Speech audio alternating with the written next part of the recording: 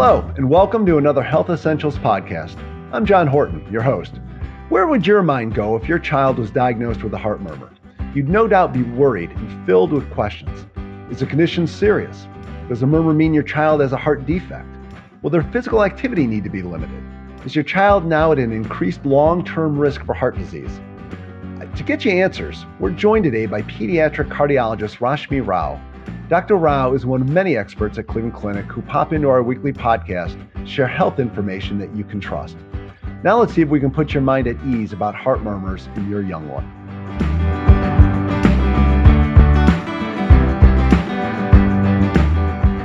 Dr. Rao, thank you so much for being with us here today. Hi, John. Thanks for having me. So we've got a lot of questions for you, but as a pediatric cardiologist, I'm guessing that you spend a lot of your day answering questions for really anxious parents. That's right. We try to do our best to reassure and make things less scary than they can seem. Well, and that's why we're here today. We want to try to take some of the scariness out of heart murmurs. So that is something that if you're in there and you hear that your child has one, I think your first instinct is, a deep breath. What is a heart murmur? Let's just start with that. So a heart murmur is really just an extra sound you hear in addition to the normal lub-dub that you hear when you're listening to someone's heartbeat. And murmurs can be caused by lots of different things. Most murmurs in kids, thankfully, are innocent or benign and don't really correlate with any associated structural heart abnormalities. So how do they usually sound? Is it something that, you can only hear when you got on your stethoscope, or is it something, do the kids feel it?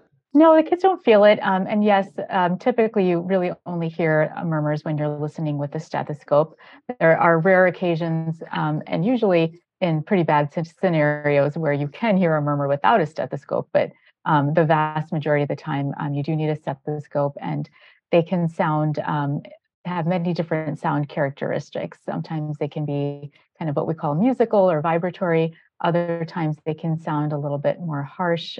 Those are typically ones that we get a little more concerned about and can be associated with some abnormalities in the heart. Now, when I was reading up on this before our talk, it seems that murmurs are surprisingly common in kids. Is it really that usual? It is. About 60% of kids will have what we call an innocent or benign heart murmur at some point during childhood. And typically those will fade and disappear as the kids get older. But yes, it is a very common finding and one of the most common reasons that kids come to see us. So does that mean that it's nothing to worry about? Most of the time when something happens a lot, you go, oh, well, maybe it's not a big deal. But, where's the balance there? Sure. So many times murmurs are really nothing to worry about. Like I said, about 60% of kids will have what we call an innocent or benign murmur. And all that means is that it's a sound that you hear, but there's really no correlating abnormality in the heart. And so those are ones we definitely don't need to worry about. Sometimes there can be a murmur that sounds a little different and can be associated with some kind of structural heart abnormality. And when we hear a murmur that sounds a little more concerning in that sense, then we kind of do a little more investigation with something called an echocardiogram, which is an ultrasound of the heart. When do you usually pick up on a murmur? Is it during a regular well check, or does it usually happen when a child comes in just because they're experiencing a problem? Really, it's the pediatrician is kind of the first line screener for murmurs. And so many times it's just during a routine checkup that a kid is being seen and they happen to notice the murmur. Some murmurs, particularly these innocent ones, tend to be a little bit more prominent and heard more easily by the pediatricians when the child comes in with a fever or some kind of illness. Many times that's the first time that they hear the murmur. And it can be really at any age. Many of the innocent murmurs are really heard for the first time during early school age. Okay, I was going to ask that, whether it was more normal, like early, like before school, elementary school, or even teens. Could it pop up at any time? It can. The most common time frame, though, is early school age. Okay. Now, at the start of the podcast, I had mentioned that there were a lot of questions parents have, and you kind of answered the first one, which was how serious a heart murmur might be. Let's roll through some of the other ones. And one of the big ones was, does a murmur mean your child has a heart defect? Typically, no. Again, if it's a murmur that has a characteristic sound that qualifies it as an innocent or benign murmur, then no, those patients do not have a heart defect. And I usually tell parents that when you go to fill out your school forms and it asks you, does your child have a heart problem? Say no, because this is not really a heart problem. And these types of murmurs, again, have a very characteristic sound quality to them. So when I hear a murmur that sounds very much like a musical or vibratory murmur, then I'm very reassured that there's not going to be an actual heart problem in this child. And I don't typically do any additional testing or imaging. You mentioned the musical sound. So what causes that? So we don't really fully understand. There's lots of theories, but back in the day, we used to do echocardiograms on these types of children with these murmurs and really never found any correlating abnormality in the heart.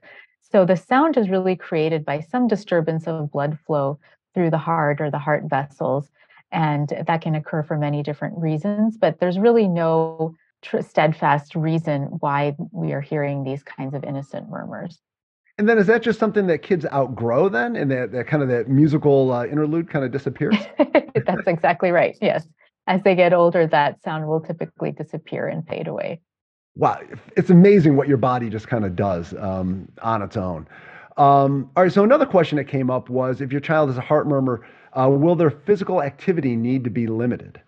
So again, if we have an innocent murmur and that's what your pediatric cardiologist tells you that your child has, then no. These children should be treated as normal children and really should not have any interference with their ability to play and exercise and do their normal activities.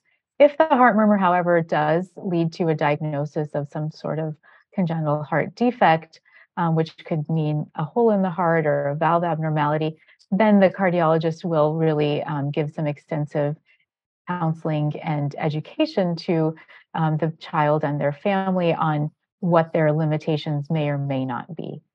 And it sounds like if it is something that's going in that direction, it's something that's detected fairly quickly once you kind of hear the murmur and you know right away.